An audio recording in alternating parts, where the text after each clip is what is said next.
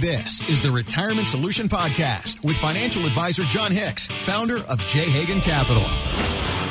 The work that you do there at the offices of J. Hagan Capital, huge area that's very important to you is the idea of working to reduce the taxes we're going to have to owe in our retirement years. Here's a fun little story, a little anecdote for you. Ask yourself what crazy things Americans might do to have a tax-free future, because this new survey revealed when they asked this question to folks, 1 in 10 people would clean prison toilets for 3 years. Oh, dear. In exchange to never have to pay taxes again. Oh, well, no, hold on. Okay. To never pay them again. Scrubbing prison toilets weekly for 3 years. To never, ever, ever pay taxes again. Ooh, I'd have to think about that. That is aggressive. I haven't been to any prisons recently, so I don't know what I'm going to be dealing with there. Yep. But I would do a little bit more research about that, to be perfectly honest with you. We all know that taxes are not going to go away. It's just a matter of working to control how much we actually give to Uncle Sam versus how much we have to give to Uncle Sam. And this is where you come in to help with tax planning, is it not, sir? Yeah, so it's interesting. So I had to look at this article when you told me this one, because I thought, man, would I be one of those 10? I don't know. Maybe I would. Prison I'd have to know what I'm dealing with. Aggressive for me. I don't think I'd fall into that camp. I don't know if I would either. Yeah. But the article went on further and said 1 in 7 people would actually name their child taxes. The name taxes. If they could actually have a tax-free future. Okay. So that's 1 in 7. Okay. There you go. 39% of the people said they would move to a different country for a tax-free future, and nearly half would move to a new state. Yep. Now, guys, think about that, because I talk to a lot of you all the time about, hey, when you're thinking about retirement, are you really going to think about staying locally? Have you ever considered going to Tennessee? Do you have any family members there? Do you like Dale Hollow Lake, or what about Florida? What about Texas? And the reason I ask that is because I want to stimulate your mind and ask yourself, hey, do you really want to stay here? If you do, that's fabulous, but there are tax incentives to go to some other states. Yep. And then there are also other groups of people that I've talked to with regularity about, hey, should you consider at all maybe having a different residency in another country that may be more tax favorable, if you will? There's a guy that I've followed for years on the internet. He's called the Nomad Capitalist. Yeah. And his whole point is, hey, when you've done well in this country, you just have to understand the United States is still a great place to be, but they don't necessarily treat you as well as other countries like Panama or Costa Rica or Bermuda, or the Cayman Islands, or Bahamas, because all of those countries are tax-free to their citizens. And so you have to think about that. If you've done a very good job saving, if you've done exceedingly well, would you consider, maybe not scrubbing prison toilets, but would you consider relocating to some of those other places? Now, a lot of people will go, heck no, John, I got grandkids and all that kind of stuff. I fully agree with you. But if you are one of those who would be inclined to say, hey, some of those places are kind of like, tropical paradises. Yeah.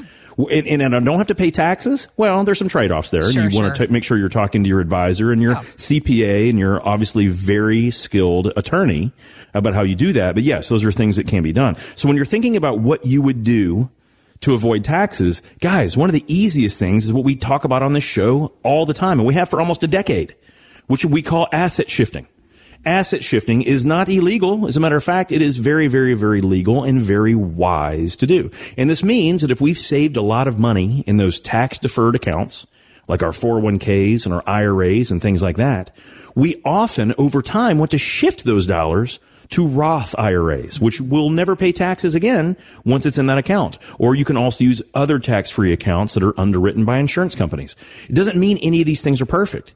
But guys, the understanding is if you want to have a tax-free future, it's actually a lot easier than scrubbing prison toilets. But we got to understand, is it make sense to you? So I have an example here today, Heather, because I hear this all the time. I hear this all the time from some of my older clients and older folks that are saying, hey, John, I'm 72. Next year I start RMD. And I am sick and I am tired.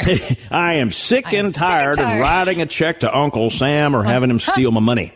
So I actually ran this example here. And there's a gentleman that came in. He'd saved about $2 million in his IRA. Yeah. So pretty good amount of savings. But he's 72. And here's what he said. John, my CPA tells me it would not be wise for me to do any Roth conversions. And I'm like, well, that's perfectly fine. And we'll just do the math on that. We'll find out. And I asked one question. It's like, well, what was your CPA's thought process? Did he think that it would be better that you would save more money while you're alive? Yeah. or would it be better for your heirs? And he said, well, I didn't ask him that question. So the gentleman is 72 years old. He has not yet started taking RMDs, but at $2 million of account value, we assumed he's going to get about 8% on his money. Why? Because that's what he's gotten over the last 25 years. Okay. So we're just going to assume he can still get that going forward, and he's paying his advisor at 1% a year. And what we're looking at here is simply, can he save money in taxes now? Or can he potentially save taxes down the road for his heirs? Right. And Heather, when we do the simple math, if he left his money in the current IRA, and assuming he gets 8% a year on his money, and he lives to be 90, okay? So he lives for 18 more years, he will have paid $1.8 million in taxes on that account. On the $2 million he has saved? I know it sounds crazy, but this is exactly the math. Yes, ma'am. So if you look at it, the $2 million, because of RMDs, he's going to have to pay taxes on those required minimum distributions. Then his heirs are going to have to pay taxes at his passing on the rest of the money as it's grown. So he's going to pay $1.8 million in taxes on that account if we make those simple assumptions. Now, here's part number 2, and this is what I was advising him on, or at least questioning, should he consider it? Right. If we wanted to reallocate this to tax-free accounts, now you can use Roth IRAs. They are the easiest thing to use, or you could use some properly structured insurance plans. Either one, I don't care. But for this example, let's just say it's a Roth. If he converted all of these dollars over the next 5 years, so he could keep his tax rate in the same bracket it currently is, so he's not going to pay more marginal taxes, but if he put all of this money and shifted these assets to a Roth, he would pay a total of $525,000 in taxes over the course of his life. So, wait a minute, so that's a different...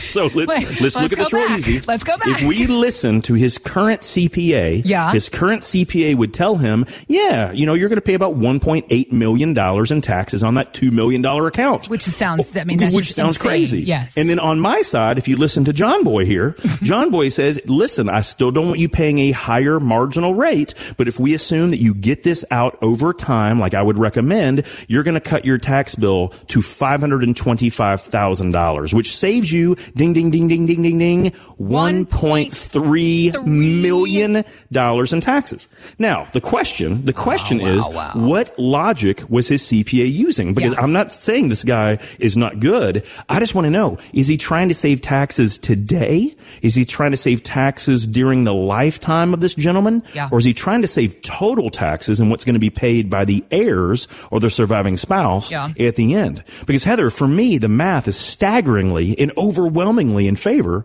of considering doing asset shifting and getting that money to tax-free accounts, right?